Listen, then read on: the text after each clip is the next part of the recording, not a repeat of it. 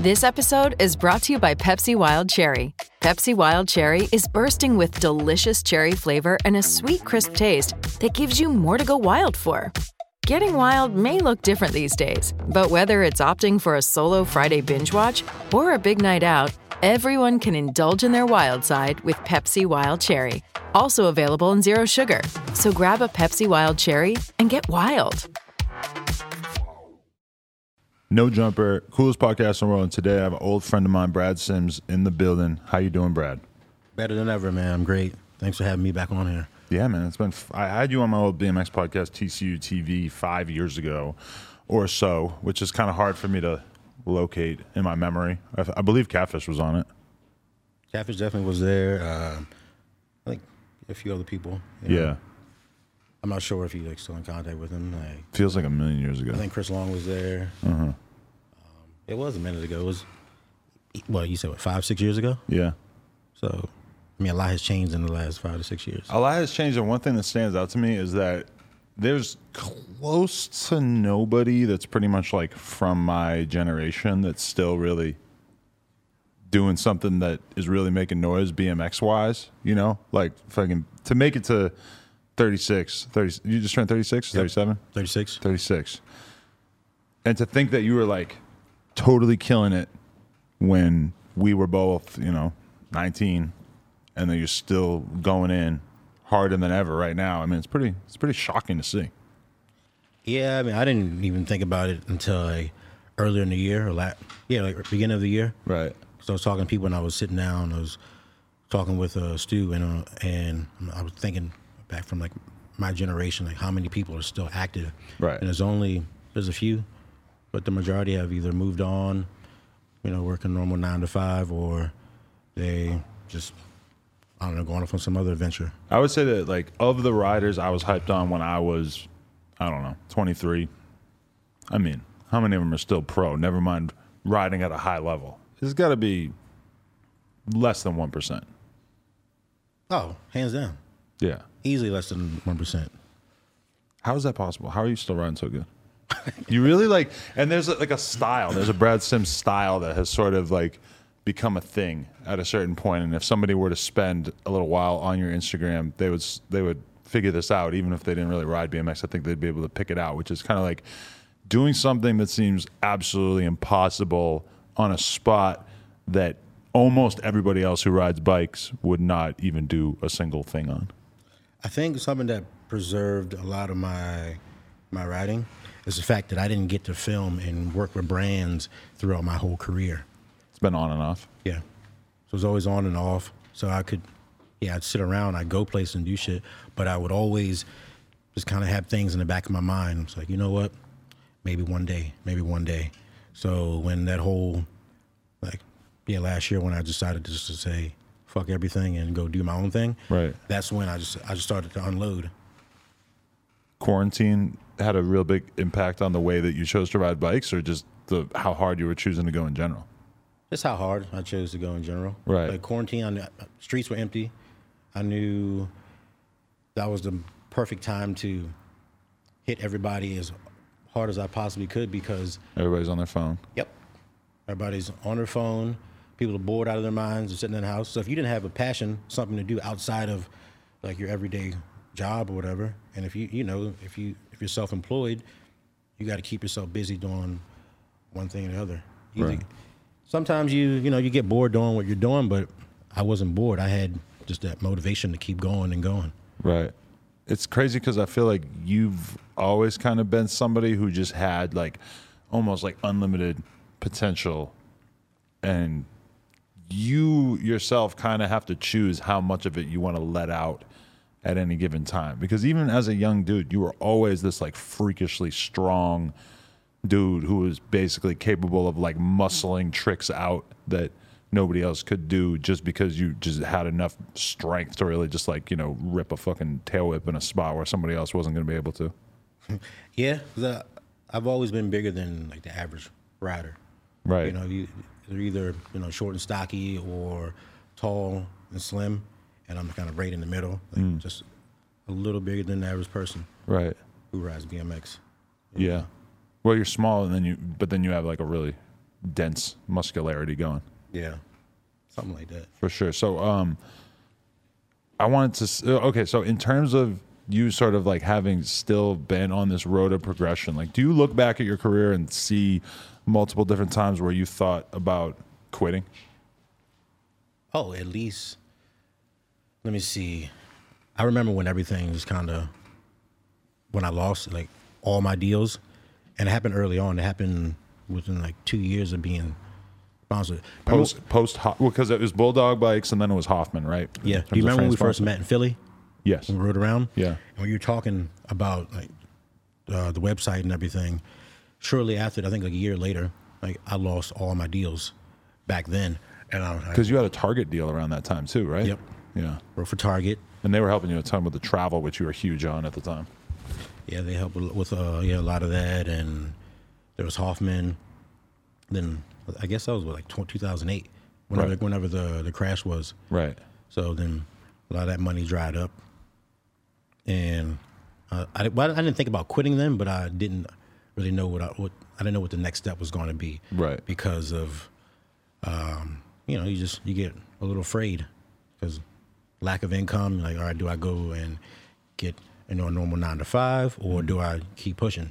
Right. So, but I think after that happened, and another time, I say there's been at least three times that I remember. Right.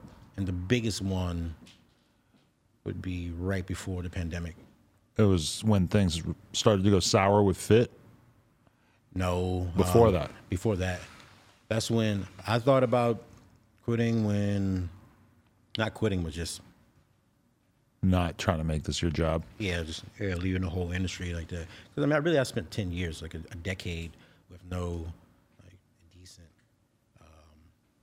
sponsorship. Right. And BMX in general is like, knowing what I know now about all the different things that you could do to make money and everything, it seems like it would be kind of crazy to try to cobble together a good living from riding BMX. And maybe it's one thing when you're 20 and you got, your parents are helping you out, and maybe you don't need that much money to get through life and everything. But I mean, and also it was one thing in 2008, because in 2008 there was definitely a lot more opportunities in terms of shoe sponsors. It was probably easier to get energy drink sponsored. These days, it's a lot more difficult to make a living as a BMX rider. Now, you either have to be like absolute tippity top skill and popularity wise. That's pretty much it. Yeah, there's no real in between, and you have to transcend. And even like right now, like I've reached the highest possible place you can go in BMX without connecting it to something, and I've connected it to other things such as the mountain bike industry. Going there, I got sponsored by Adidas now, and also a lot of rappers are starting to engage with me. So, which is something I always wanted to see through my whole time doing the BMX website and everything. I always wanted to like figure out how to get rappers to give a fuck about BMX or to realize how cool it was, and I always felt like it was difficult to make that connection. So that's when I first had Benny the Butcher, I think, say something to me like, "Oh, I'd be fucking with your boy Brad Sims." I was like, that's amazing to realize that somebody like you, who's super popular and has this very real background, et cetera, is looking at a side of, athletics, I guess, that he has nothing to do with and able to appreciate what you're doing, that made me feel good about the future of BMX. Yeah, because that's when I knew something was different. When I remember when I dropped a video online and it got like, I don't know, like 1,300 comments on it or something. And some random person was like, "Yo," he said, "You're so dope, Benny the Butcher follows you." And this is I wasn't listening to music like that then, because I was so fucking driven, and I just had to ride to the beat of my own drum. Really? Couldn't listen to anything. You were that motivated riding wise that you weren't even really paying attention to that kind of thing? No, I wouldn't listen to music. There's so many people that started following, like rappers and stuff, I had no idea who were watching my page. So some dude said, "Yo, you're so dope, Benny the Butcher is following you." I was like, "What?" So I'm looking, I was like, "Really, he is." Then I started looking at other things, and the next thing I noticed, Raekwon was in. I'm like, Raekwon, I'm like, yo, legendary. Wow, that's crazy. Fucking rapper, Raekwon, there's like Ransom, there's Conway. Wow. And the list, like, what was it, Pharoah Monch? Like, the list was going on and on, like, the top UFC fighters. Wow. And I'm like, these people are watching me. So I knew something was different this time around. There's like a different category of appreciation that people can have where it's like when you're doing things that are so impressive that people who know nothing about BMX could be that tuned in. Because I feel like a problem, it's like, you know, it's a gift and a curse in BMX over the years, is that a lot of BMX has become so technical that like an average person would just have no chance of understanding what a crank arm to bar spin to manual to switch whip is. You know, it's just they might know it looks amazing, but they don't, what are the odds of them actually like getting it? Super low. But like you be doing some stuff that any idiot could look at it and realize that you're doing something really, really hard. And that's how I market myself online. Like I go towards like the mom and the pops, like the casual fans, the people who are watching. There's only a core rider is going to understand what you just mentioned. Right. 7-trick thing. If they see me jump off a building and land over here on this wall, they can do 1 + 1. But that calculus equation that somebody just fucking did on some crazy obstacle, they don't know what that is. Right. And for somebody like you, I mean, you could do a lot of that stuff, and I'm sure you still will do a fucking ledge combo in a video here and there, but it's like you only have so much energy. And you're somebody with so much talent that it's like you could kind of direct it in whatever direction you want. And like at a certain point, it just sort of clicked to you that doing stuff that was just shocking on sort of everyday objects would be more interesting to a lot of people than just adding another technical thing. Yeah, because I didn't feel like that was moving the needle. Like I watched it, I've seen 1,000 technical things, but just straight bangers, putting it in your face on a daily basis, I noticed which started moving me in a different direction. Yeah, because I mean, in BMX, it's kind of like almost looked down upon for people to do tricks thinking about what they're gonna get from doing that trick. You know, like I'm gonna do this trick and I'm gonna use it in this way. I'm gonna put this content out like this. A lot of young BMX kids, like idea is like, no, you're riding bikes and you're gonna let a filmer film you, and then they're gonna do whatever it is they want to do with that footage. And you're kind of not even supposed to care or have any involvement with how that content of you is being used, which I feel like you're not a big fan of. No, I'm not. I mean, I got duped into that years ago, and this is why when the pandemic started, that's when I just decided, I said, fuck everything. I'm not honoring no more of these antiquated codes. I'm going to do what I want to do. I'm going to post whatever I want online. Then I knew it was going to create a splash, but I didn't know it was going to do what it did to put me in the position I'm in right now. Because people started, I was getting crazy hate from all kinds of directions, from people I knew, people I was close to, and I was like, all because I'm posting on Instagram. Wait, what was the hate from? From you actually posting crazy tricks on Instagram? Because there's always been a little bit of a stigma in BMX about that. You're supposed to save it for a full video part for people who don't know. That came. A lot of it came from there. Yeah. Because I wasn't saving clips, and I knew if I didn't rebrand myself and get people to start rewatching my content, then I was going to eventually just fade away. Right. Because there's no way.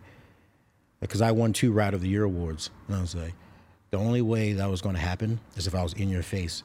Because had I saved up footage for 6.5, 7, 8 months, it wouldn't have had the same impact. Because I remember you were reposting stuff like, I came out here, we ended up, like I jumped over you. Right, yeah. And that was on there, and it was just clip after clip after clip. So it's just a different impact. Some people won't just go and watch a 5-minute part. They're like, okay, cool. Well, if I open my phone up, I can sit here and boom, Brad's going to post today. He's might post tomorrow. And I'm in your face every day, and you can't get away from it. Yeah, because then I've had the conversation with people over and over and over where it's like, dude, can you believe that Brad is really out there doing tricks like that every day? Like, it just becomes a normal conversation. And I can understand why, from a lot of people's perspective, it's better to wait. It's better to put out this full cinematic video. And I definitely see the value in that. And, you know, I think of somebody like Dennis Anderson, who probably had like one of the best video parts of the year for sure. And I mean, that was an incredible section. And I wonder if it would I mean, I guess Dennis's Instagram would probably be going crazy if he had posted each of those tricks singularly as a single trick. Instead, he films this whole thing and puts it out, and that YouTube video got like 2 million views or some shit like that. So it definitely was successful for whatever he was trying to accomplish. But you know, it's like, who is to say that there's anything wrong with putting your content out in whatever fashion that you want, especially in this day and age where if I do a podcast, it's getting cut for Twitter, Instagram, YouTube, TikTok, Facebook. So, you know, you doing a trick, it's like there's a million different ways that you can put it out there into the world. If anything, I would say that you could probably be even bigger if you leaned in to TikTok more. To Facebook, yeah, I don't know, you probably post your tricks on Facebook and everything, but I mean, there's a lot of different social apps that you can gain a profile on, and that's basically what it is to be a professional athlete these days. You know, there is no media that's going to fucking do it for you. There's no magazine, there's no website that has that much clout that's going to change anything for you. The platforms you need to appease are the social media platforms, really. Yeah, and that's where I went straight to. I don't do a lot with TikTok. I mean, I have one, but I don't do much on there because people flag my shit. Really? Oh, wow. Like, I'll have a video that'll go viral and some idiot will flag it. Wow, that sucks. Haters. That's crazy that actually works these days. All it does is like it gets flagged for dangerous acts. Right. Something ridiculous. Yeah, I guess some of the stuff you do, like being up on people's roofs and stuff, you can kind of see how the algorithm might not like that. I guess, but I'm not really on people's roofs like that. Yeah. It's just a little too invasive for me. Yeah. Like I said, I knew what to do, and it was immediate gratification. And instead of being over long term justification, like this is going to create the long term. So, because kids want to see the lifestyle, you know, they want to see they want it to be relatable. Like an average kid, and this is kind of an old conversation, but when it comes to BMX, it's like kids tend to veer towards the stuff that they can understand. And when you see a video and it's like 6 minutes of, like, I remember when I started to realize, like, oh, these kids are more impressed by a vlogger than a dude who's hammering out 3 minutes worth of bangers in a video part. The view count reflects that, and the number of people who are interested reflects that. Like, that was a pretty, like, unbelievable awakening for me in a certain way at a certain point, because I had just always been used to, like, oh, if you get a bunch of tricks, you put them in Final Cut and you put a song, and that's basically that's the only way that you can present BMX. It's interesting that you didn't go the vlogger route, because that would have almost seemed kind of obvious, although I think that it's probably better image-wise that you didn't. I kind of thought about it for a minute, but I didn't enjoy, like, holding the camera in my face. Yeah. If I had somebody just follow me around, and I'm kind of awkward in front of the camera too sometimes, so sometimes I'm just not comfortable with it. Is there a part of you that, like, what is it that kept you really going with BMX all these years and didn't decide to just do something else? Like, there's been so many people over the years who are super talented riders, and at a certain point they just kind of just aren't feeling it. It just doesn't seem worth it to them at a certain point. What's kept you going? Either they're not feeling it, or they get. It's easy to get burnt out. Yeah. You go through, I mean, I've burnt out many times. You've been super lucky with the injuries, which is a huge factor. Yep, very fortunate there. Well, here's the thing: I never had anything on top of it. I was like, I don't want to leave the industry with, I have great memories and I've been around the world, but I can't do anything with a passport full of stamps. Right.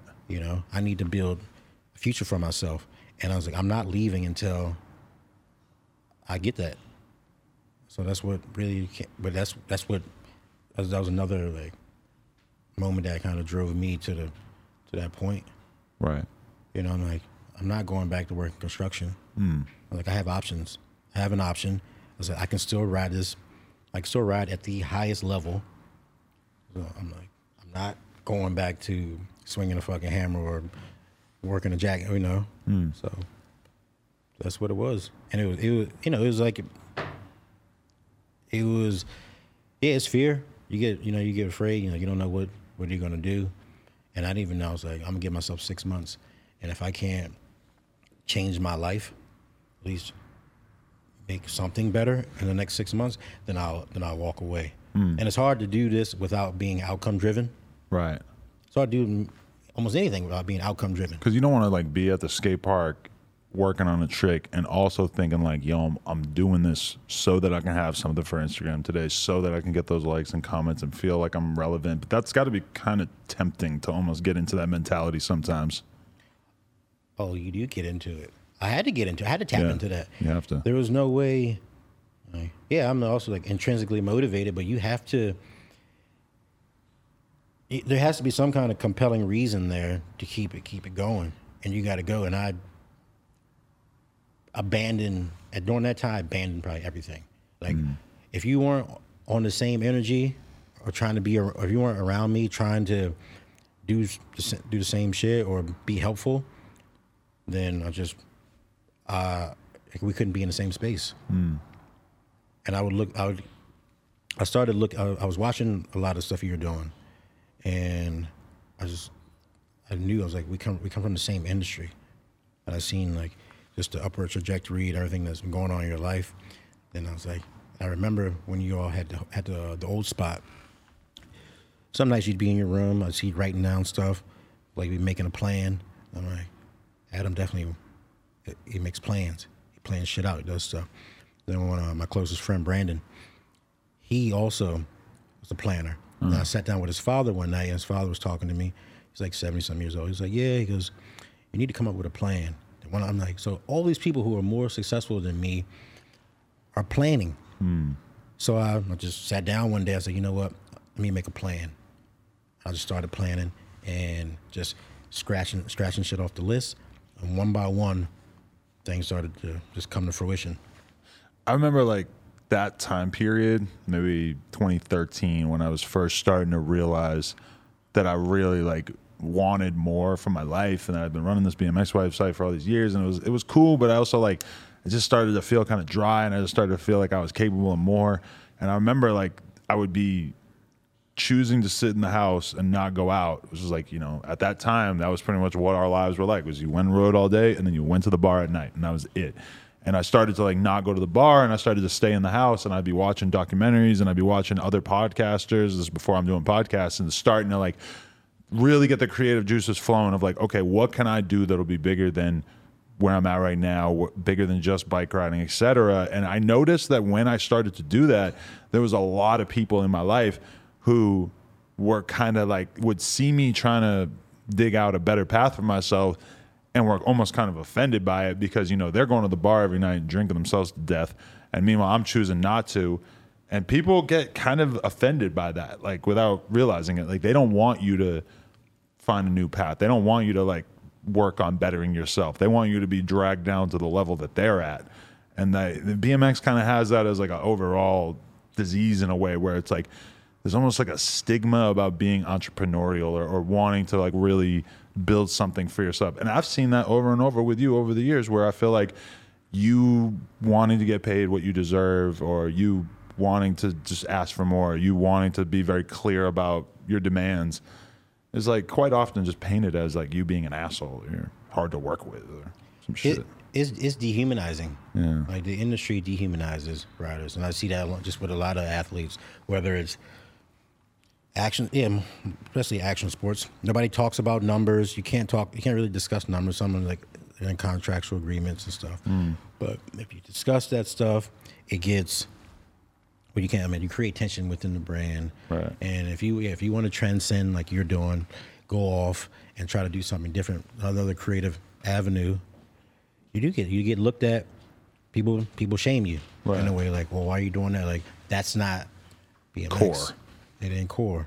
So props to you for building your empire, and, you know. Appreciate it. Yeah, I mean, I just got like a couple of the right spots. Like, you know, I was just kind of like worming my way into that rap space, started to get a couple rapper interviews, and I just started to like realize like, wow, you know, I had always sort of closed myself off mentally into like, oh, I'm a BMX guy and I listen to rap music and everything, but why would I ever think that I would have any kind of ability to go have conversations with people in that world, you know? And when I look back on it, I'm like, holy shit, that it was pretty audacious. Like, why did you think that any of these people would be interested in talking to you? But I started small and sort of like built my thing, and eventually got to the point where I was in that position. And even like, you know, especially like street rappers, I'll go back and watch an interview from 3-4 years ago, and it's like, oh my God, I had no business doing this. Well, like what? I didn't know anything about that world. Now that I actually do, it's almost like, oh, I feel like as an interviewer, I'm kind of just getting started in a way. Yeah, I mean, you have to have a certain level of ego. You know, That's I mean, true. ego. People look at ego as if it's universally negative, but it's not. You need just enough, and you had enough of belief just to go out there and like, you know what, I can't interview Papoose or Jada Kiss or somebody. You know? It takes a lot of ego to be like, you know what, I'm 36 and I'm still going to actually start really making moves in my career finally. And, you know, making the moves that I was supposed to, that people thought that I would be done 20 years ago or 15 years ago or whatever. Like BMX riders are just not supposed to have a career that long. That's what I find so impressive about you is that you still just had the actual skill to get all that shit done. Yeah, I mean, I'm surprised. Right. I'm surprised, but I knew it was there, but I think that was just, you know, timing. Like, okay, cool. I need to just do me and not entertain any of the noise and just go 110. Right. Hey, it's Kaylee Cuoco for Priceline. Ready to go to your happy place for a happy price? Well, why didn't you say so? Just download the Priceline app right now and save up to 60% on hotels. So whether it's Cousin Kevin's Kazoo Concert in Kansas City, go Kevin, or Becky's Bachelorette Bash in Bermuda, you never have to miss a trip ever again. So download the Priceline app today. Your savings are waiting. Go to your happy place for a happy price. Go to your happy price, Priceline. Do you feel like, for those who don't know, you had kind of a public falling out with your previous sponsor, Fit, which is, you know, probably one of the bigger, more respected brands at this point. And, you know, I feel like the general consensus was, well, I don't know what the consensus is, but a lot of people were really, really shocked that you would sort of willingly go your separate ways just because you felt like you deserved more. The typical like notion of what your BMX career is supposed to be like is basically you get sponsored by a company like Fit and you hold on until the last possible moment when they kick you off, right? Like, wait, like what was it about you that made you just decide like I'm worth more and I'm not going to just keep accepting a paycheck that I don't think is fair? Because I couldn't build a life from it. And my goal was to get myself in a position where I can build a life. And, you know, we had a falling out. It's a messy story, you know. There's another podcast with it and detailed in many hours worth of content. Yeah. But it's like I'm trying to build a life. I want to buy a house. I want to get to the next stage of my life. And there's other brands who I know I can work with who are, you know, there are plenty of eyes on me right now. And I know, you know, it'll work for me. Were you looking at other athletes or influencers and sort of just thinking like, I see them getting what they're worth. And a lot of times BMX is happy to pay people, you know, like 10% of what people might get in other sports. Was that part of it as well? I kept looking at some of the top dudes, but I was looking outside of BMX. Right. I was looking at where can I go? How can I get what I need to make my life function the way I want it to? So I started looking at Nigel as well. Nigel, he's had a great career, very successful in what he's doing. Super early on like when you think about the kind of moves that he was making in 2012 or 11 or whatever, I mean, he was sort of like really early on realizing what it would be to be an influencer as a BMX rider, you know? Like you can go fuck with all these companies if you build an image for yourself, you know? He gets a lot of hate from the industry, but he's a very important piece to it.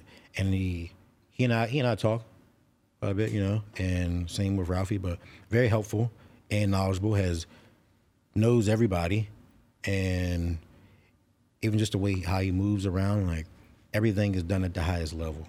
So just connecting with him more often,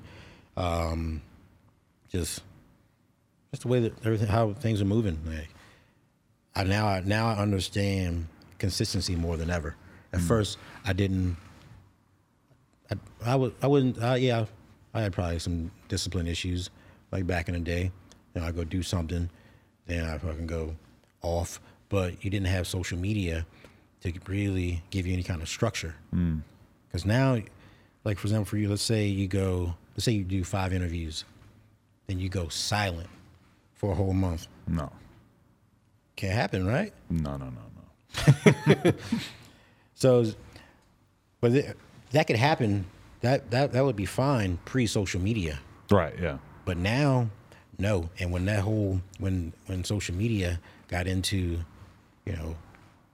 the bike game and all that stuff, that's when everything changed. And that's the thing, is that so many people in BMX were super resistant to the changes that came with social media. And I was one of them. yeah, well, you were, describe what your mentality was early on in the Instagram era, because definitely it took a while for people to embrace it. Anyone who did early on is probably winning as a result, because there was a lot of appetite for BMX tricks on Instagram at the time, whereas now it's pretty flooded. But shit that stands out. You gotta do what you gotta do now. Right, yeah. It took me.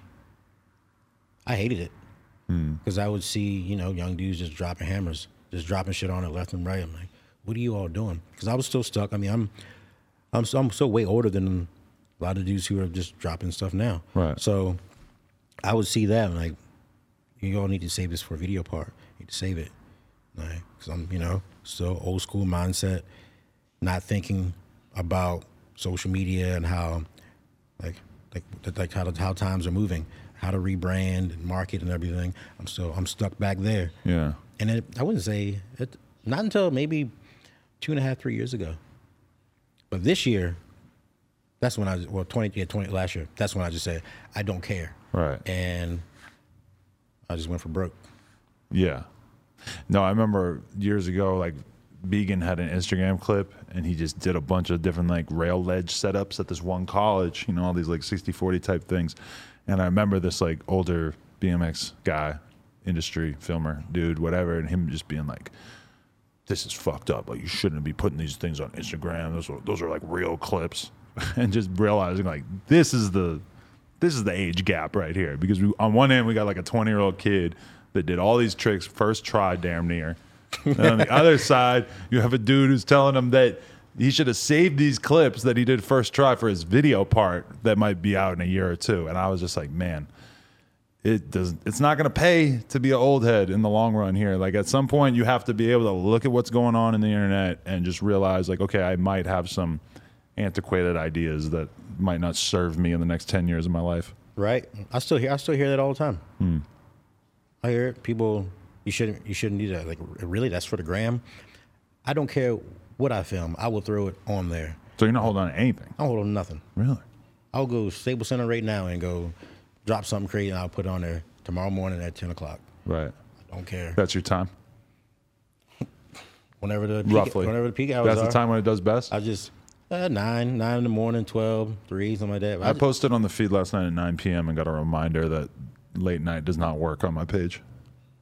Yeah, it's not good. I don't know why I tried that. Your platform is way bigger than mine, but it's just not good unless you're like Cardi B or somebody. I probably got like 20% of the likes that I would have gotten if I had posted in the morning, which is it's funny. Lesson learned. It's funny. I mean, it's just a game. Yeah. I look at it and people are like, oh, you're too soon. Like, if you want to look at it that way, but my social media is the reason why I picked up all these new sponsors. right. Why now I'm in the best position I've ever been in my entire career, and I'm 36 now. And not really relying on the BMX industry at all. No, They could all say fuck you, and you got your own thing going on. they didn't say that to me. But they could, like, you're not dependent on, for all these years in BMX in particular, it was like the dudes who got to be pro are the ones who, for the most part, kept their fucking mouth shut and just stayed by a company for years and years. And it was, I remember certain dudes that came out. I remember Corey Rogowski came out to Long Beach. All the talent in the world, so goddamn good. Then we're talking like 2012 maybe. And, it was just like little personality things where he didn't get along great with me and Charlie Crumlish and our little squad. Like, we got a little tough, little scuffle, like, argument, whatever, not fight. And then, other little things like that. And all of a sudden, boom, he's like, he's not sponsored and shit was all fucked up. And when I think back on that, I'm like, that's a tragedy that, like, he was basically at the whim of, a handful of industry people liking him. It happens all the time. Like, I see it. You know, some people they just might not have like a great personality. It might just kind of, you know, weird, quirky, and, you know, it might be one of the best. But they don't either. One, they don't know how to market themselves. Two, or they end up just kind of falling under the radar. And because you used to be able to be like, I remember you had a big chunk of your life where you wanted to do nothing but travel. It was probably over like 10 years ago. But you would put out a video part maybe every year or two or whatever, but you were trying to be in Romania, Bangladesh, whatever the fuck it was at. You were just trying to see everything, bro. We never saw you in America for a couple of years there. I had a stretch when I was probably gone. I think the longest stretch was 2.5 years, but like within like 5 years, I was really gone for like 5 years. Right. Just seeing the world. Yeah, just fucking running to this place, that place. You would have a girl in every Eastern European country that was letting you stay with her for a while there. But do you still have that desire? Because I used to be like that, where I wanted to see every country and I wanted to be everywhere. And at a certain point, once I had seen enough of it, I'm like, oh, all right. Well, like it doesn't feel as like fetishized in my brain anymore to go see all these different cities.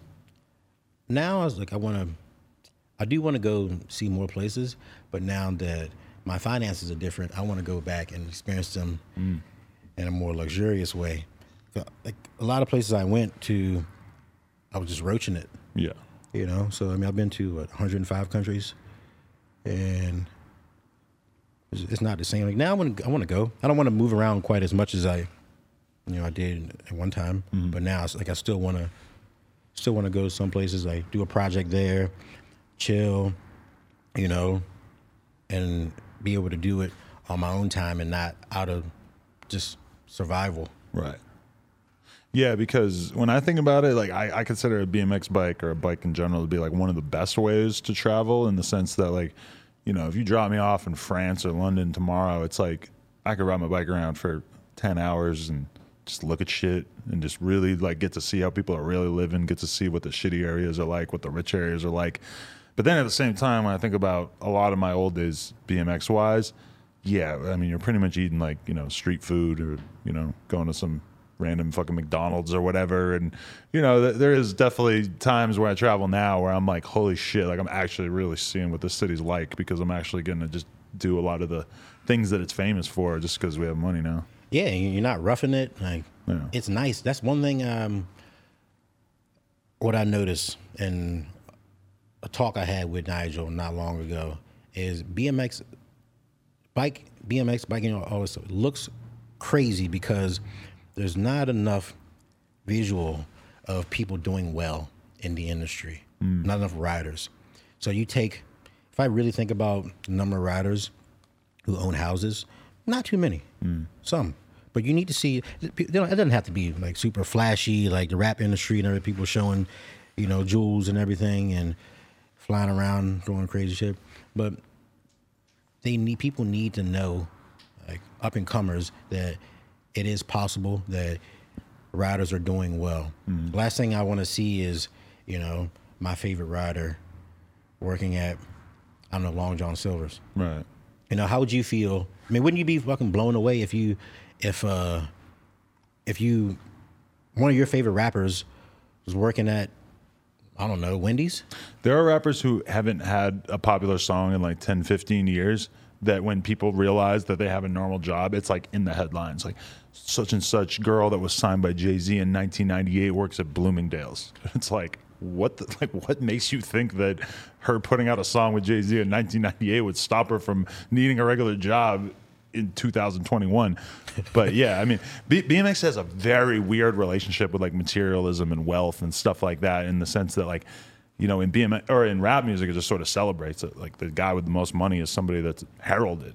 I remember like Stephen Murray had a little feature in Ride, I think, where he was showing off his like tricked out SUV with like hella modifications done on it and stuff. And I remember like reading the letters or just like seeing the comments about it online, and it was just like, I mean, him flaunting his wealth like that was like, you know, people are treating him like the Antichrist. Yeah, everybody can do it, except for like if you're within this industry, yeah, it's frowned upon. It's like, no, like you shouldn't have, like, you shouldn't be doing this, or you shouldn't want that. You should have appreciation for what you get and not aspire to be anything more than that. And I see so much of this, and it's toxic. That's why people, I think, why a lot of dudes end up with this crazy post-career depression.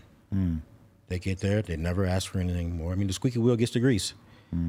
You sit, imagine had you not stopped going to the bar every night and drinking and hanging around those dudes and coming up with a plan. How much different would your life be right now?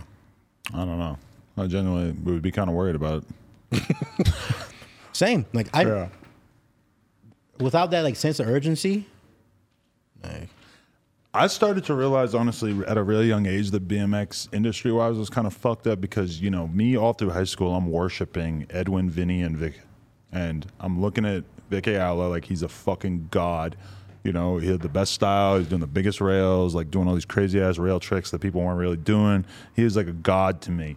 And then one day, he's just kind of out. And it's like, oh, yeah, he like stopped riding and he's like doing construction now. And like Edwin kept riding and shit, but like, Vic was just gone. And I was like seeing all that talent go away, probably because he went and got a job doing construction that was maybe making him like, $70,000 a year or something, maybe more, maybe less, but like, a good amount of money that he would be able to actually like live off of. And even I remember reading about him at that time and realizing like he didn't have a mom or a dad to just go like sleep on their couch. He's like, he didn't really have that much of a safety net to fall back on. So you have one of the best BMX riders of all time, of that era for sure, whose career is kind of cut short just because he didn't see any future in it. Yeah, it happens all the time. Yeah. And that's why one of the reasons why I encourage the younger generation to figure out some sort of plan with it. Because if it doesn't happen, like pick up a camera, start filming. There's many places like people need filmers and stuff for now. They need photography. They need photographers. They need videographers. So the plan, like the B and the C or whatever it is, have something else in there because, I relied on the one thing. Right. But I was also so invested in it. I knew eventually like nothing was going to stop me from fucking getting there. Right. Do you regret in some ways that you didn't sort of see the vision younger? Because I feel like, if all of us knew what the internet was going to turn into in 2010, we all would have been moving very differently. We would have done different things to take full use of these platforms that were emerging in front of us. No, I'm glad I didn't. I'm glad I didn't because I wouldn't be ready for it. Right. I wasn't ready for it. I was way too loose back then. Like when I was moving, just traveling around the world, going everywhere, I was way too. I would have everything all these new deals and stuff that's coming at me right now. I would have blown every dime, and I can guarantee you right now I would not be riding. I would have burnt out and like been done. Interesting. I wouldn't.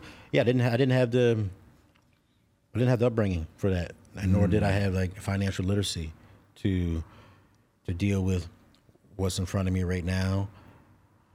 That's a really interesting thing for you to bring up because let's be real, we've seen a lot of riders over the years, maybe not even a lot, but like Black Man is like the easiest answer to come to of like somebody who had a ton of talent, gets sponsored, and doesn't really know how to manage this position that he all of a sudden finds himself in. And that always killed me of seeing that with Black, where he was like too hood for his own good. Like he came up in this environment where he had these survival mechanisms. And then all of a sudden he's sponsored and it's like the rules are totally different where, you're in the industry and you're expected to act a certain way.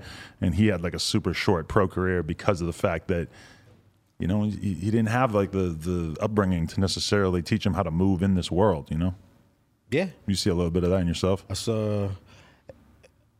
I understood the difference between business and just how, I knew how to move, I knew how to function, but it mostly just had to do with my own personal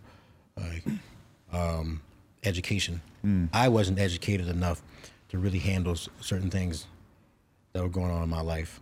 There's no, if somebody like what I have right now, like I said, if it came to me 7 years ago, no question that I would fall flat on my face and be done with it. Yeah. It'd been way too much for me back then. That's why I'm kind of mind blowing to see like Dennis Anderson. Dennis has been doing well for himself since he was like 14. Right. Like, it doesn't seem like he ever had one slip up. Mm-hmm. You know, you see a lot just going. Like their career is just fucking skyrocketing, and he just has such a good head on his shoulders. All of a sudden, you know. Yeah, all of a sudden you're just like, okay, boom, they start fucking drinking, they get crazy DUIs or something. I don't know, get into a fight with somebody, like maybe some TMZ fallout with some chick or some shit, and you know, but that never happened. Like he's just been on one plane and just chilling. I mean, I don't know everything that goes on in his personal life, but he's had, you know, he's had good people around him. Right mentality, you know, and in a lot of ways, I think, you know, where he came up in San Diego, I mean, being a professional action sports athlete is more of like a normal path in life. I'm sure you felt like a black sheep at a certain point because of the fact that you chose to do this. Like this was a very out of the ordinary thing for you to decide to do with your life. Oh yeah, big time. That's a big difference. Yeah, I would go. I remember. I would go out to dinner with some people, and they would be like, "Man, you're really living the life," and I'm like, "I am struggling to make ends meet," and because people want to talk about investments and stuff, I'm like, man, I can't talk about this shit. Like I do not. Don't tell me about Bitcoin when I know that my bills are just barely paid this month. Yeah, for real. Yeah, but I'm glad. I'm happy those days are like a thing of the past, man. Do you think that the manager thing was a big turning point for you because now you don't necessarily have to be the one involved with negotiating? Yeah, big time. I noticed when my like page really started to fucking pop off and my numbers just tripled. That's when people started reaching out to me. It was weird. I was like, something is just completely different. Managers, like athlete managers, were reaching out to me. CPAs, fucking accountants, and something. Like, they know something's going on, man. Like they can smell it. Wow. But yeah, the dude I work with right now, solid. Like actually like cares about my career. He, you know, he's not transactional. Obviously, he wants to get paid too and stuff, but right. He's just not one of those dudes where he's trying to like fucking rob you for everything you get. It's funny because there's been so many people that I've known in BMX over the years throughout like the 2010s and stuff who would get a manager, and then I'd have a conversation with them like a year or 2 years later, and it'd be like, yeah, they didn't do shit for me, and I gave them 20% of my fucking income or whatever, and didn't really do much for them. I feel like now though it is more obvious. You know, it's like I see sort of like niche parkour guys or fucking, you know, I see it with rappers and producers and stuff where it's like, oh, like this dude has a Ray-Ban deal. This dude has like a couple of Puma posts on his page right now. And he's just tagging Puma, and it's like, you know, these sort of like one-off deals, or like, you know, just finding ways to be able to offer your value to different sponsors. And like, you know, we always looked at it like, oh, a sponsor is a company that's going to give you X amount of dollars every single month, maybe some bonuses on top, but that's the whole thing. And if they sponsor you for a year and then they stop sponsoring you, you're like mad as fuck. Like, they dropped me. Because that one sponsor you lost back then was everything. Yeah. You know, you're like, okay, this is going to make or break me. Like my career is going to, like, I'm not going to be able to just survive doing what I want to do if I lose that one. Yeah. So remember Levi's gets into BMX and it's like, you know, they sponsored 15 fucking dudes all at once. And now when you think about what Levi's would do if they were going to sponsor some BMX riders, is they would pick like 2 guys, maybe 1 guy, you know, run some ads with it, see how it goes. It's like much easier for them to feel it out, you know, do some promotional posts with different people. I see brands dipping their toes in and just doing posts with different, not even just BMX, skateboard, and other things where like, you know, companies will just try it out. Gamers are doing everything. Yeah. What's the difference between you and a gamer if you get the same number of followers and likes as him? Because yeah, maybe BMX is its own thing. Maybe you're not as big as the biggest gamer, but there's definitely gamers who have all kinds of sponsorships that have the same stats as you. Why shouldn't you be in that environment?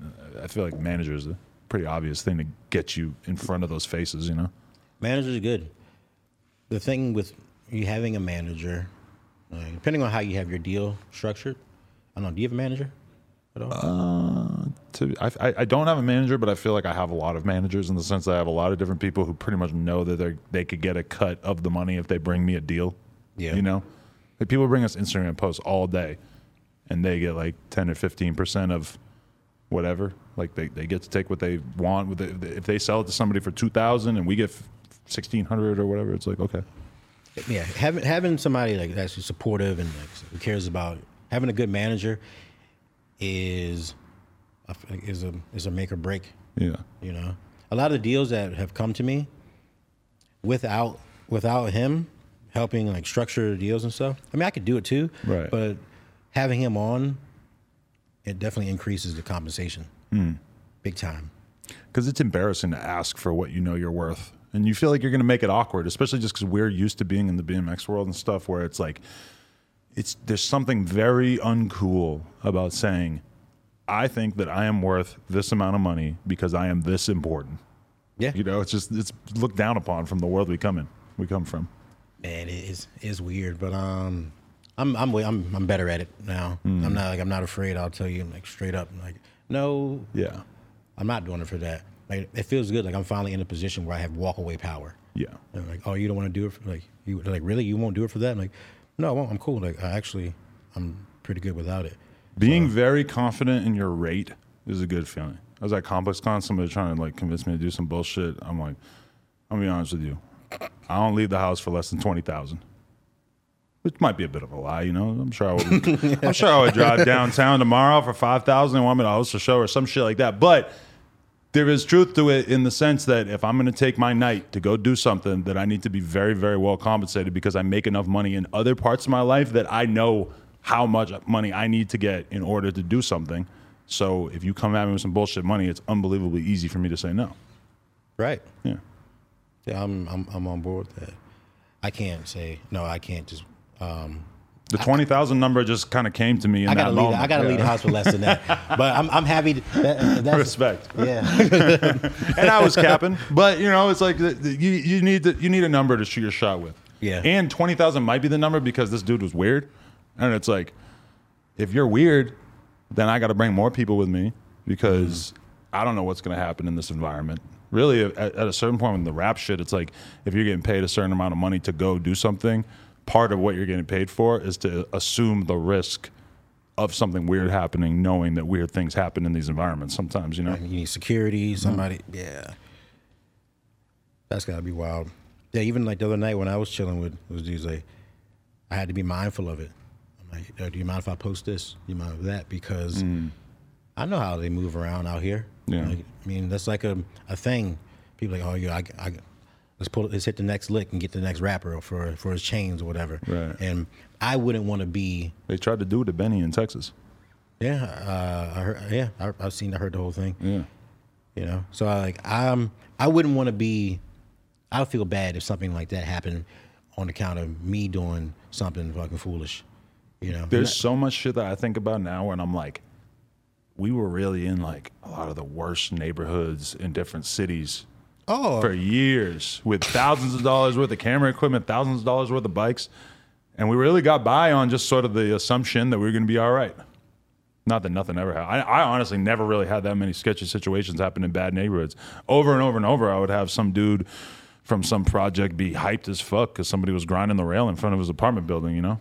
Yeah. Not much of it happened. I mean, I've heard of people getting jumped and in Baltimore, people getting jumped by like 13, 15-year-olds or whatever. They're like, oh, whatever, Brad, you should go ride, let's go ride that area. I'm like, no, I'm not. If you go to a poor enough area and you seem like a pussy, then yeah, it's probably going down. But if you seem like a respectable person and, if you're not going to the absolute worst fucking trenches ass neighborhoods, because those are the ones too that you go to the worst ones, and this is people like, oh, Brad, you should go. And you're black. I'm like, that means nothing. I'm like, I'm not from that trap. Yeah, I'm not from there. Yeah. So if anything, that's going to give them a little bit more leverage to try to pull some slimy shit if they did want to do some shit. And they're like, well, they're just 13. I'm like, yeah, there's 10 13-year-olds, and they're the size of grown men. Yeah, like, and those 13-year-olds might have been placed there by grown men. If anything, because grown men are not above having young guys do dirt for them. No, they are not. No. And if you hang around Baltimore or a lot of these cities, you will see young kids that will pull a strap on you in a spot. So, you know. But you know what's another thing that's crazy is back to rappers. Legendary rapper, Styles. Another one. Couldn't believe it. Like, Tapped in with you? We're talking. Nice. But he gave me his number. And I was like, yo, here's my math. And I'm not calling Styles P. You kidding me? Yeah. You know? So I shot him a text like days later. I'm like, I don't know. So he messaged me. And I messaged him and he responded. And then I messaged him again. He didn't say anything. So I hit up Biscuit and I asked him, is Styles more like is he a phone dude or is he a text guy? Like, what is and he's like, man, no, he's one of the realest dudes. Like, he just call that dude. So I waited. I didn't call him. I still didn't call him. I waited like 2.5 weeks. Right. I was like, all right, fuck it. Let me call Styles. And it's like a Saturday, like 3 or 4 o'clock. Called him, but at the same time, I was like, please don't pick up. I was like, I just want to leave a little voicemail. Please don't make me do this right now. You know, and but he fucking picked up. He picked up, and I'm like, God damn, Styles P just answered the phone. Right. But chillest dude ever. Yeah. Just conversation was just flowing. We talked for like 30 minutes, and I'm on the phone with him. And I was like, how did you, when did you, start seeing footage of me? Like, how did you find out about me? Because I asked him if it was Benny. He said no. It wasn't Benny, but I think he just randomly saw me on an Explore page one day, and I'm like, I told him, I was like, yo, I've been listening to your music for 20 years, Right. And I'm the kind of dude I can easily just listen to 90s and early 2000 rap. Yeah, that's my era of music, right? You know. So yeah, we chopped it up. We talked for a minute. But one thing I noticed about, remember when I told you I wasn't really listening to a lot of new music like that? Yeah. Griselda definitely inspired me to listen to more new shit, because I wasn't really listening to anything like that. Then because I went down that rabbit hole, because I didn't know much about Benny's catalog at the time. I just heard a song here and there. Right. Same with Conway, all of them. Then I started listening, going down it, and I'm like, hold on, shit, these dudes are fucking fire, right? Then I tapped in with Benny. We started talking, and we've been in contact for a minute. But all those dudes are solid, man. Because we grew up thinking that rappers were like superheroes, you know, and unapproachable. And when you look at somebody like Styles P, it's like, what is Styles P? Yeah, he's got this fame and everything, but he's just a solid dude who's, you know, he's interested in what's going on in the culture still and everything. I'm not that surprised that he would see you riding bikes and just be excited about it, you know? I was surprised because maybe it was just more me. Yeah. Because coming from a fan place, you know, sitting at my computer on AOL Instant Messenger, you know, 16, 17 years ago on the fucking chat, listening to Gangsta and a Gentleman. Yeah. You know, I'm just sitting there. He was so cool to me when I met him too. And I was just like, I've had that experience over and over with other rappers I met, but it always is surprising of damn, I grew up listening to you say the most gangster ass shit. What? And now I'm meeting you and you're so cool. Damn, all right. Yeah, I was blown away by the conversation. Same, I met Conway in Houston. Same thing. Chill. Yeah. Another one. But out of all, I haven't I haven't met Benny yet. Oh really? We just been kind of rapping. I told Benny about Casey from Austin too. I was like, you'll like this kid too. And I noticed that afterwards that he followed him right away. Yeah, he followed Casey. That's lit. Yeah, he's into it. What I feel like, because I noticed a lot of in the rap industry, a lot of rappers follow Tony Hawk. So I feel like some of the most street dudes, whatever they were doing, whether they were trapping or whatever, they were still in the back, at home playing Tony Hawk Pro Skater. Yeah. You know, the boys may not have known about it, but they were just they were into it. Everybody fucking knows Tony Hawk. Right. riding a bike or a skateboard or whatever is such a universal thing that I feel like it's very easy for normal people to appreciate it. It just has to be contextualized in a way that makes sense to them. It's like, and that's what is great about your Instagram is you can scroll through it and it's easy to comprehend. It's like clip after clip, but each clip is very, very digestible on its own. Whereas like to a rapper, if I showed them like a Garrett Reynolds video part, it's like, it's going to melt their brain. And maybe not in like a good way where they're going to like return to it over and over. It's like, it's so much to comprehend. Like the way that like, me or you, if we watch a Flatland section right now. That's what is, we know it's amazing. It's but we overwhelming. probably couldn't name one trick. No. Nope. Maybe like one part of one trick. Yeah, I could never tell you what a whole link Right. is on there. Never. But yeah, you're right. And that's what it boils down to, and why they're being able to connect as well. I interviewed that dude, I don't know if you know him, the professor, the other day, who was a guy who was in &1 for basketball and everything. Oh, yeah, I saw that. And he, things didn't work out. He was kind of too small to make it into the NBA and stuff. And then he figured out his own path where now he does, 1 million views plus on each YouTube video he uploads. He has all these followers. He does huge brand integrations for Burger King and Doritos and all this shit. And it's like, think about that. That's a dude who is in his 30s now and absolutely failed at making it as the traditional path that you're supposed to take as a basketball player, and built something for himself that probably makes him more than the vast majority of the NBA. Yeah, and your situation is very similar. It's like you kind of like did the whole industry thing for a long time, realized it wasn't going to work, sat back and looked at it and had a vision for what you could build that would be different or better. Yeah, I feel like that's kind of spot on. But that's available for people now. It's just they have to notice those available, opportunities. But they have to really tap in on it and go. Like nobody's gonna hand you that shit. Yeah, I can't. I just count how many times I just kind of sat there waiting for the next brand to save me. I was like, no, I got to go save myself. Yeah. And that's when... And that's empowering. Because then you get to name your own price. I was listening to a fucking interview with George Clooney the other day, and he's just kind of talking about different things in the industry over the years that he didn't say this, that he felt like saying because he didn't want to, not get work. And I was thinking about it, like, being an actor sounds like a sad fucking job in a lot of ways, because your whole job is to just impress this handful of casting agents, and if they don't fuck with you, then you're out of business. Same thing with comics. A lot of different people. Like the traditional thing was always that you just had to make your name this one way, and now it's like you could be a comic. Andrew Schultz, I saw him get rejected basically because he wanted to have a Netflix special and shit.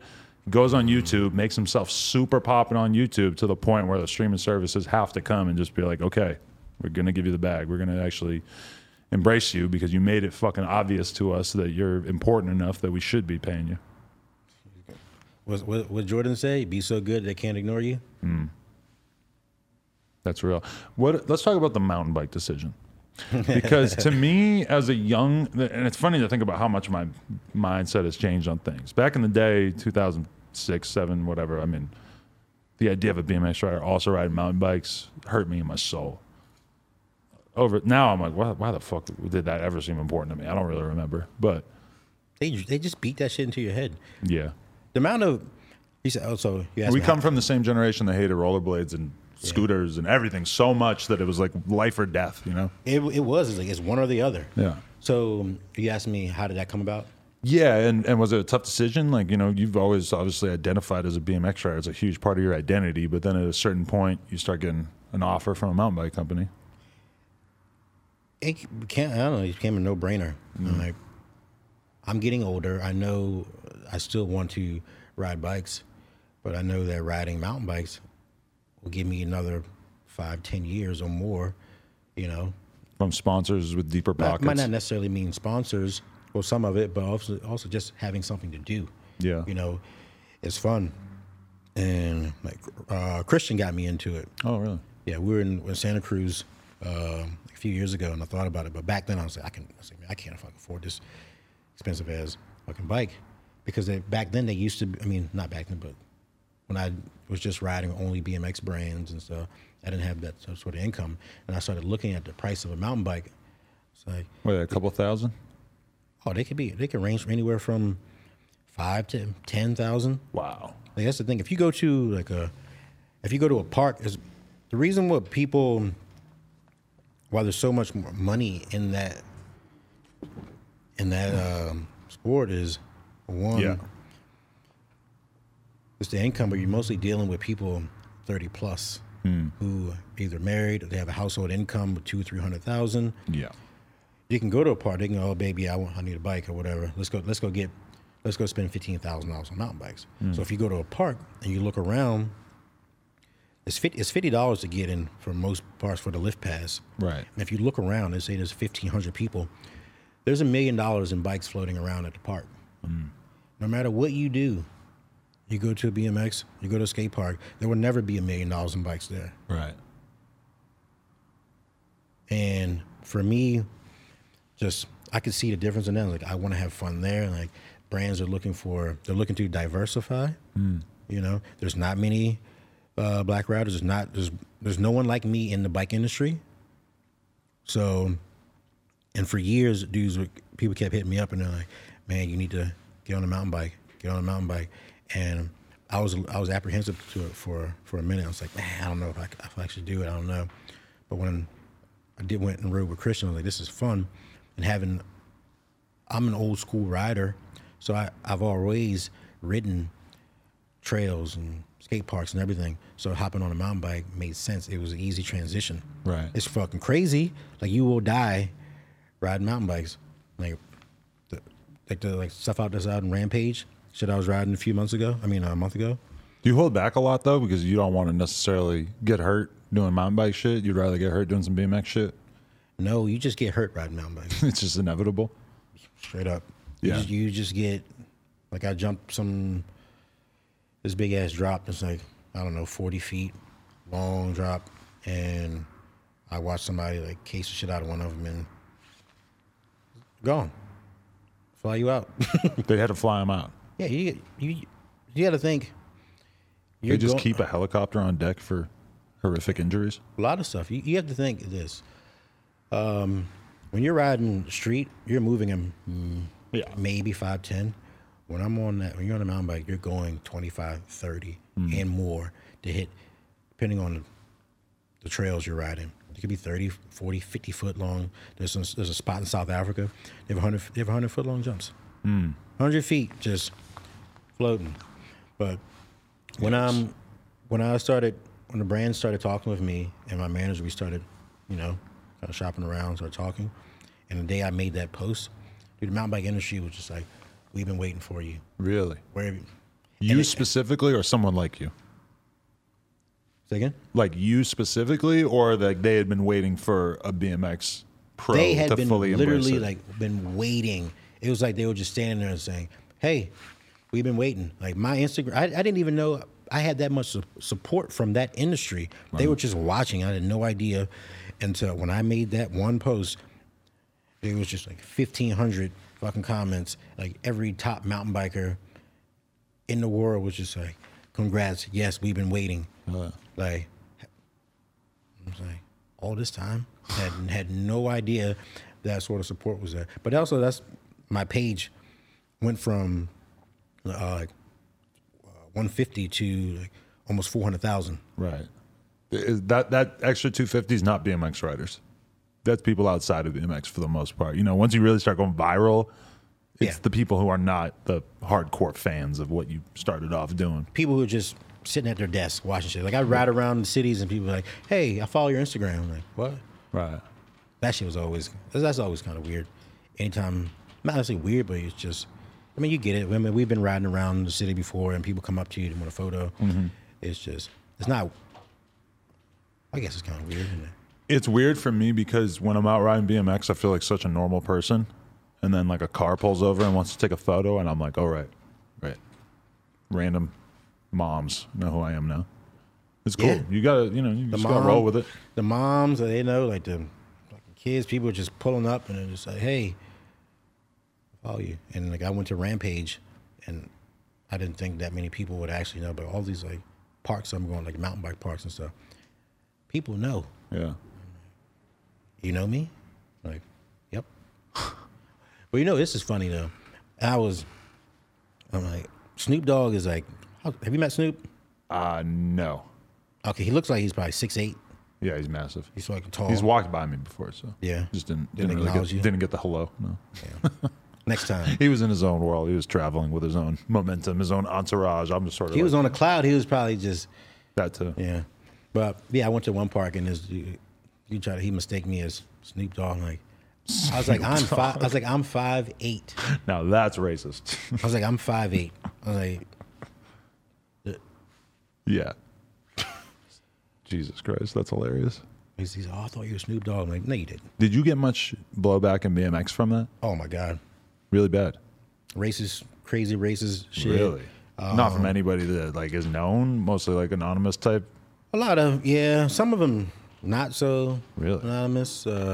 People took, when that whole fallout happened, and I went back and I said what I had to say on there. Yeah. One thing I said, and I'm pretty sure people misconstrued my words. I said that because of what they did, I will most likely never ride for a BMX company again. Not that I'm quitting BMX. I'll just probably won't end up being sponsored by another BMX brand because now I look like some fucking nutcase who is money hungry. Right. You know? You felt like the door was kind of closing on you, whereas people took it as you were saying that you were closing the door. Yeah. So I'm like, I'm not quitting. It was just these are better opportunities for me. That was happening, like all the crazy, the whack ass memes and stuff that were coming out day after day, and I'm just. It got to a point where you get like you start growing, like I don't know, that growth kind of gets lonely too sometimes, especially like personal.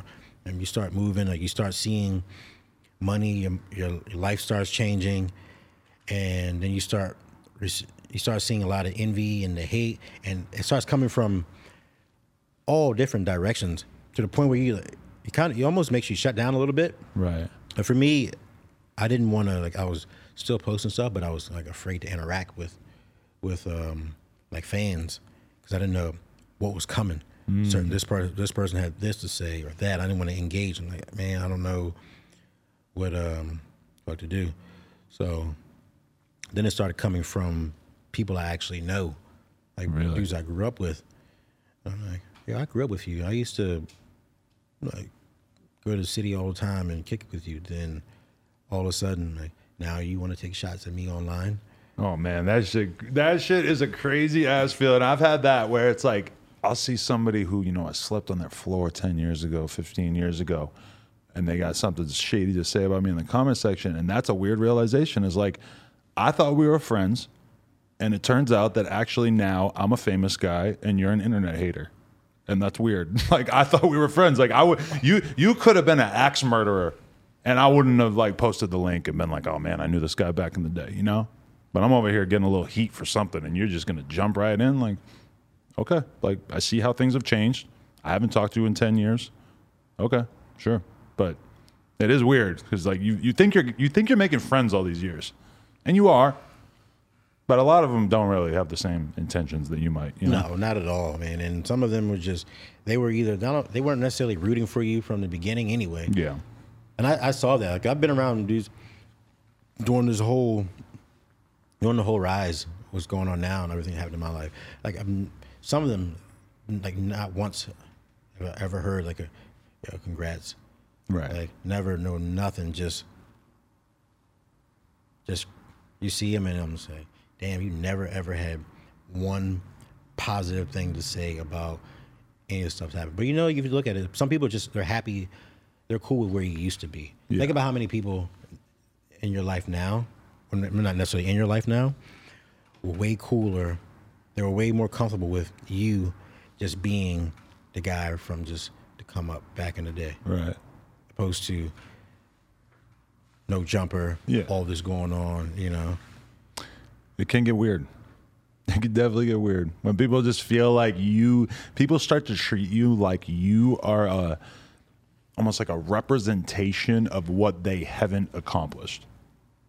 Like you're a walking, talking manifestation of them not necessarily achieving their dreams.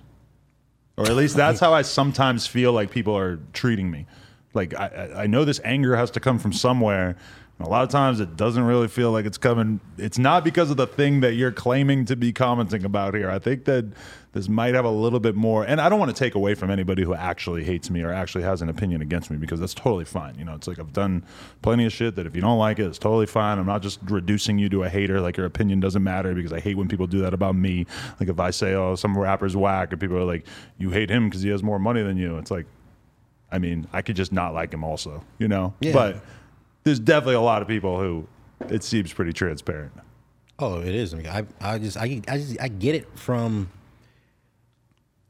So I'm like, you really took time out of your day to just send me a message to tell me, you hate me because I ride mountain bikes too. Right. Oh, I'm a traitor. Right. You call me a traitor because, yeah. And the funny thing is that if you had got a part-time job at the movie theater sweeping up popcorn and emptying the trash cans, then you'd be making a lot less extra income, but absolutely nobody in the BMX world would hate on you for that. They wouldn't know, and if they knew, they wouldn't be able to say anything bad about it. But then you get a very, I assume, a quite lucrative deal doing something that's like, you know, quite similar to just what you've been doing all these years, riding bikes. It's not like you're doing it full time. It's not like you have to go ride a mountain bike every day. And somehow that is enough that you need to be canceled. But I mean, it's the same. Like, we come from the world that skateboarders hated us, so we hated rollerbladers. So the rollerbladers hate the scooterers, and BMX riders hate mountain bikers, and the mountain bikers are kind of like, huh? Like, why? Like, you guys think you're so fucking hardcore that? And I was that guy, you know. Like, we hated fixed gears. A lot of us. Oh, the mountain bike dude, they're up here. They're just like, yeah, we're living. We're doing our thing. Right. We are like, you all can keep that toxic shit over there. We're over here. We're trying to enjoy our lives and trying to build. And I like it, and that's what I'm on. So I'm not getting dragged down into that sort of hating atmosphere. I'm trying to. I mean, I know I can't do this. I can't do this shit forever. You know, there's way too many risks involved. Like, you're long, you know, athlete. Your longevity's in dog years. Like, how much of this? I'm riding concrete, falling. How much do you think about what you might do after all this? Would you see yourself wanting to work in the industry, or what industry? Maybe not BMX industry, but sort of sports in general, or with any kind of brand, you know? Maybe sports, do that. I think I'm gonna get into real estate and stuff as well. Nice. That'd be nice. Maybe do a production company. Did you look at yourself in the mirror and think, like, I'm not gonna be able to do this in 5 years. I'm not gonna be able to do this in 10 years. Is that something you even think about at this point, or street riding? I just won't do it. Right. Like, I'm not going to. Let's see, in 10 years. No, I'm not riding street the way I am right now. Right. Like, I already have arthritis in my left wrist. My body is breaking down. I mean, I can get out and go do whatever I want right now. But I know in 10 years, that's a long time to ride at this level. Like, is there stuff do you look at old footage of yourself and think, I would never do that now, about some tricks? Yeah. Like, what kind of stuff? I'm picturing you icing up El Toro, and I'm wondering if you ran into El Toro that wasn't capped right now, if you would still have that enthusiasm, because that's a lot of pedaling to fucking lean back and grind on your back peg up a 20 stair. I don't know if I would. Although you didn't pull it, for the record. I didn't pull it. I don't know if I would go for that. I maybe some of like the crazy gaps. I probably wouldn't do. Like, just doesn't feel worth it. No. Maybe like that crazy wall ride over the rail into that metal grate. Oh, that was sick. Probably wouldn't do that again. That was a sketchy grate to ride down. Yeah, usually over that rail to the wall. Yeah. Down, there's police officers around. Like, probably the main 180 on that Rincon rail, the flat rail up top. Yeah. I don't think I would probably do that again. There's so much shit. There's some things I post on Instagram that I'll probably never do again. Yeah, is there other tricks that you've done that you're just like, well, You know, I spent a lot of time doing that trick, and I don't think I'm going to do a better one than the one I just did. So maybe that one's just done. I'm not doing that trick anymore. Yeah, that happens. Like what? That G-turn over that rail I did. Oh, yeah. I saw shit. I looked at stuff. I'm like, I'm not even good at doing like nose manuals. Because the rail, it was like flat rail that's like damn near bar height, right? And like with a curb after it, and you just did the 180 to backwards nose off it. It's a 180 out. Yeah, I'm like, I just know how to do G-turns. I'm like, I'm not good at doing nose manuals. Yeah. But I know I've never seen anybody do this. I'm like, I know I have upper body power for it. I'm like, why no one has done this? So like, I'm going to do it. Yeah. I did it. Kind of like Gabe was good at speaking things into existence. Gabe. You know, RP Gabe. Rest in peace, Gabe, man. He was very, very similar to you in the sense that he had like a real athletic background, super physically strong, and then also was good at riding, you know? I saw him do things I've never seen anybody do, like there's like an old Demolition edit, I think, where he tries to ice this like tall ass ledge over a dirt gap, and he's going over the bars, and everybody else who rides BMX would either like step off to the side or dip to the side and roll on their side like that or whatever, and he fucking just ducks and does a front flip like on the ground perfectly. Anybody else would have smashed their fucking head into the ground so hard, and he just with this perfect gymnast balance just did this forward roll, and I'm like, I've never seen anyone fall like that before. That was unbelievable. And I saw actually him do that a lot of times over the years. Damn. Yeah, I remember that. He fucking did some crazy like somersault over some rail. I think it was, I don't know where it was at, but he jumped over this rail and he just did a forward roll. It was like 20 feet up. Yeah. I don't know if you remember it. That sounds very familiar, yeah. Something. Fuck. Crazy, man. So sad when you like lose somebody like him. I mean, he's another, what I was just saying about Vic, he's another good example, man. If Gabe could have been making $5,000 a month off bike riding, he would not have gone back to the streets. He would not have started fucking around doing the shit that he was doing. Yeah. You know? It's just, he got into a couple different positions sponsor-wise. It didn't really, didn't fit coherently with some of the teams they got put on, and then it just didn't really work out. And it's a real shame. I would have loved to see like the BMX industry be big enough to actually like accommodate his talent. And that's kind of always been the thing with BMX, is that BMX riders know how great the sport is. They want it to be every bit as accommodating to the pros as skateboarding. But then in reality, the money is just not as significant as it is in skateboarding. So there's just a lot less to go around. So you end up with a lot of salty ass individuals as a result. Yeah, and it's a race to the bottom. Mm-hmm. And this, I would love to change it, to help, but it's hard to do that when I'm not really able to do it myself. Right. Like I have to I'm earning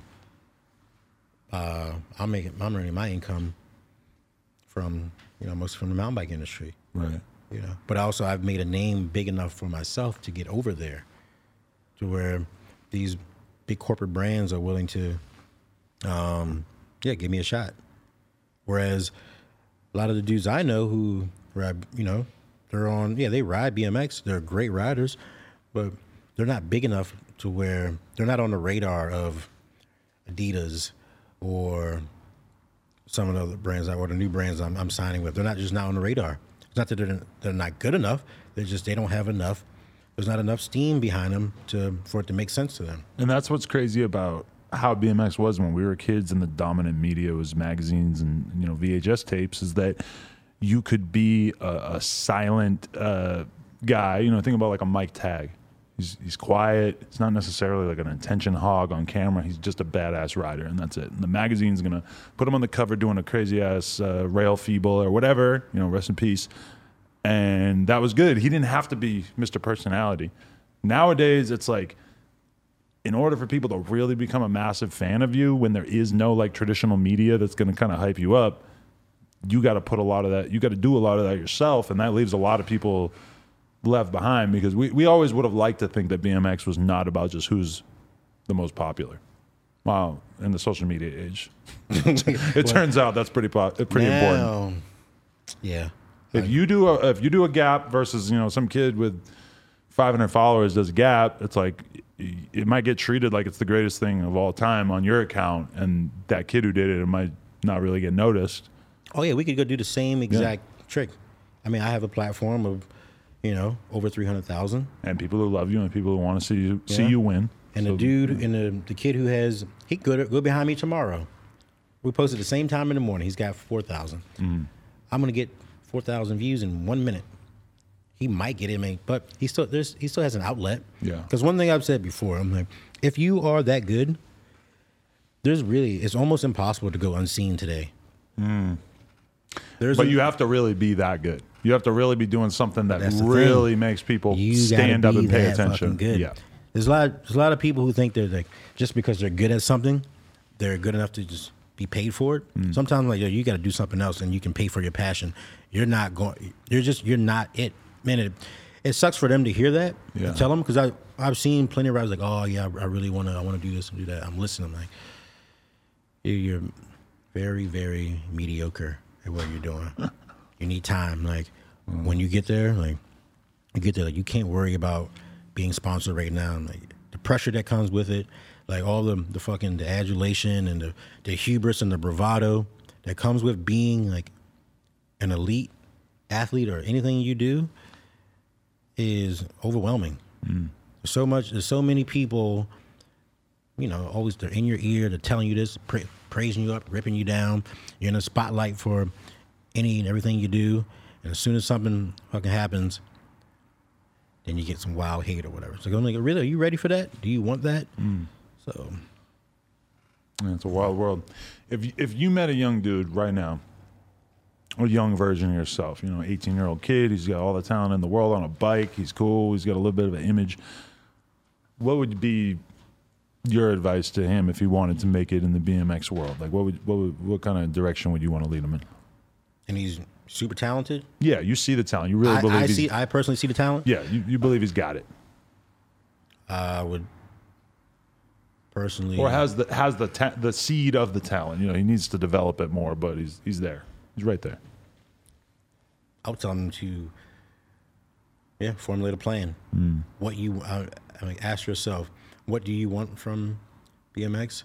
And also work at it as hard as you can, but do not stick around longer than you need to. Because even if I really think about it, I stuck around longer than I should have. Right? You can grind as hard as you can for 10 years, but if you don't see it through to the 11th, you never know what's going to happen. It took really, for me, about 15. I stuck around way longer than that. It's crazy because you came in a lot of ways, like on the tail end of the magazine video era. In a lot of ways, you come out in 2004, 2005, when your Shook section was like 2005, maybe 6. Shook him, yeah. So you kind of like there's a thing we always talk about with rappers where a lot of rappers came out sort of like as CDs were dying and before streaming blew up. And in a lot of ways, I consider you emblematic of the new generation of what it is to be a pro BMX rider, where you're like very focused on your social media and you're able to get outside sponsorships and brand deals and that kind of stuff. But there was like sort of like a dark era in between where we're at now, where the internet is starting to make sense, and it's like the path of monetizing your talents on the internet starting to make sense, versus the magazine era where it was like, if they honor me enough to put me in the magazine, then maybe brands will want to throw some money at me. I'd agree. Yeah, with that. That was a weird era, but it made the most sense to me. It made more sense than what is going on right now. Yeah, I mean, it was great because it's like, I remember I got a photo in a magazine, in Dig actually. It was like a New York City street scene report. I let the photographer stay with me. He took a picture of me icing this ledge over this fucking curb island. And I mean, the way I felt from having a photo in Dig in 2007, it's like, it's not like anybody. I could get the best Instagram clip of my life, and I don't know if it would compare to like just having one of the pages of the 150 pages or whatever that they have in that magazine, and you could get one of those pages. Like it was like a really big feeling. Yeah, you get the full the spread, the interview. Like I remember. What was Go buy 10 copies of them, send one to your mom. That's what I did. I did that too. There was one year I remember I had 50 magazine photos. I believe it. Yeah. What year do you think? Probably 2009. Easily. Something like that, around 2009, 2010.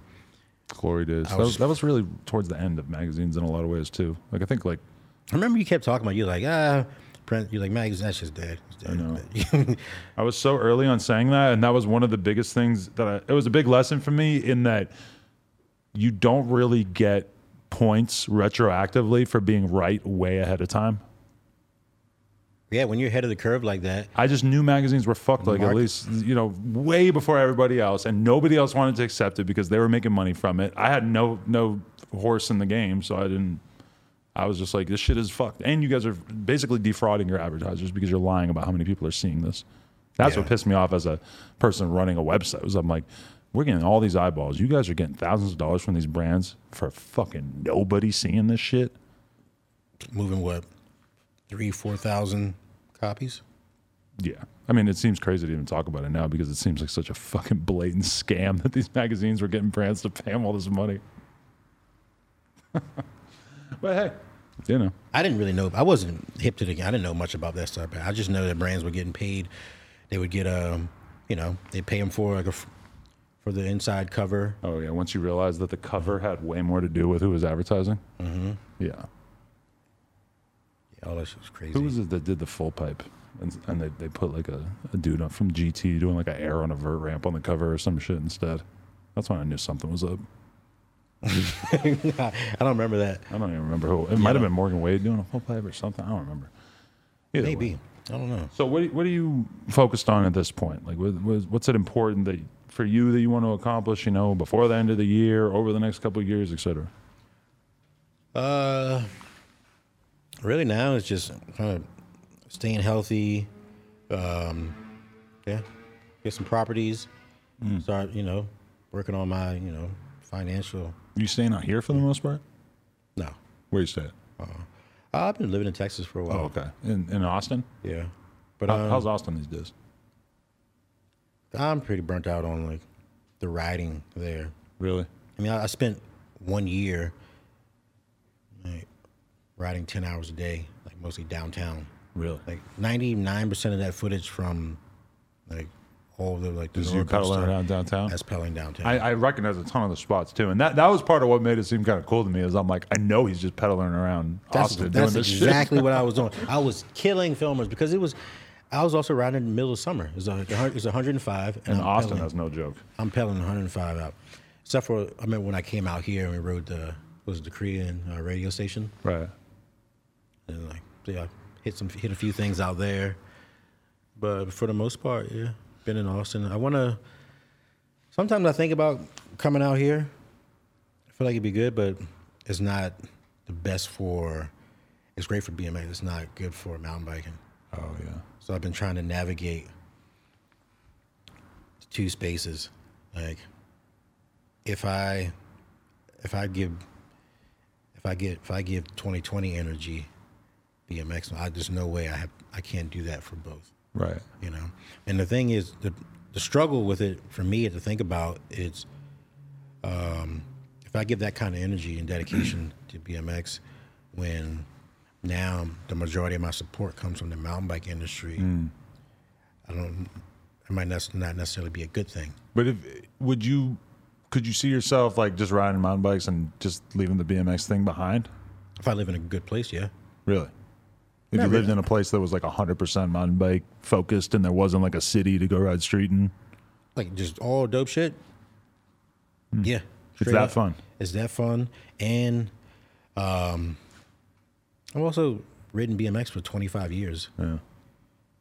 Yeah. Is it still hard for you to challenge yourself enough to have fun?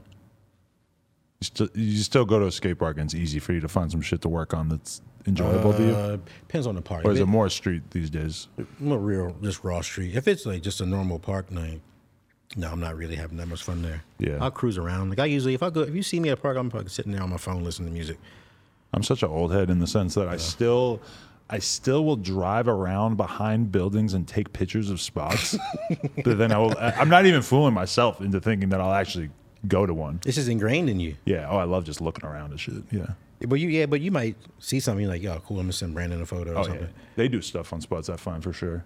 And I still like have tricks. Like even like at the very beginning of the pandemic, I went out riding a few times with the guys, did some tricks I was hyped on. And then I like basically exactly as the pandemic started, I went to fucking Smith up this ledge of the skate park. Phil's filming me. I pull a fucking tendon in my forearm and I couldn't ride for like 6 months maybe before I really felt comfortable pulling up. Damn. And I just didn't really get back into the groove because for a while I was going riding like every weekend, really starting to feel good. And I don't know. Too busy now, huh? Well, now with a kid, it's a whole different thing. Oh, yeah. I saw you hurt. She had a birthday. Yeah. It can be tough to make the decision to go cruise around with the boys for 8 hours when the kid is at home with the girl and she needs help. And, it's like she's only going to be one for so long. You want to get those hours in. Right. Another thing what was it? Fuck. Yeah, I don't know. Slip my mind. Yeah, that's all right. Not that crazy though. But. For sure. Okay. Anybody you want to thank? Anything you want to put out there into the universe? So I want to thank my manager. Where Brandon, anybody, John, anybody who's helped me past year. Thank you for the interview. Oh, my pleasure. Team managers. Adidas, Canyon. All the brands I'm, rocking with right now, and all the future ones I'm gonna be partnering with. And if anybody watches this and they want to go watch Brad's old interview on the Come Up BMX channel, I just want to throw it out there that if you do timestamps, I would really like to read through what we talked about because it's kind of embarrassing that I'll do an interview and then 5 years later I can't really remember anything. I think, but this is different. This is more like about the growth. But I mean, that interview we covered a lot of ground. Like you covered like my upbringing, early days, and all that stuff, and like crazy stories. You and Skinny sneaking in the window. Yeah, that like the crazy like story from Bulgaria. Yes. Oh my God, I was thinking about that when we were talking about like bad things not happening while we're out riding. Yeah, but that wasn't technically out riding. But another crazy thing you're talking about the whole social media. Like I did a Taco Bell commercial early in the year just because of that. Like the brand reached out. I mean, an agency reached out and like, hey, like, yeah, we just saw lots of clips of you really high in the air. We thought that you'd be a good fit. For a Taco Bell commercial? Mm-hmm. Oh, I think I seen that one. There was like film with a drone and stuff. With that, like with the Russian arm, like that shit was playing everywhere. During like NBA finals, NASCAR shit. It was all over the place. You get to hear about it from everybody you went to high school with or whatever. People were hitting me up. We saw you. Yeah. That's tight. I need more commercials. That's a good bag? Yeah. Nice little one-off bag. Do you keep getting royalties afterwards, or is it just something up front? No, I think there was too much talent in the video, so they didn't do. They didn't want to keep it going because Nate was in there too.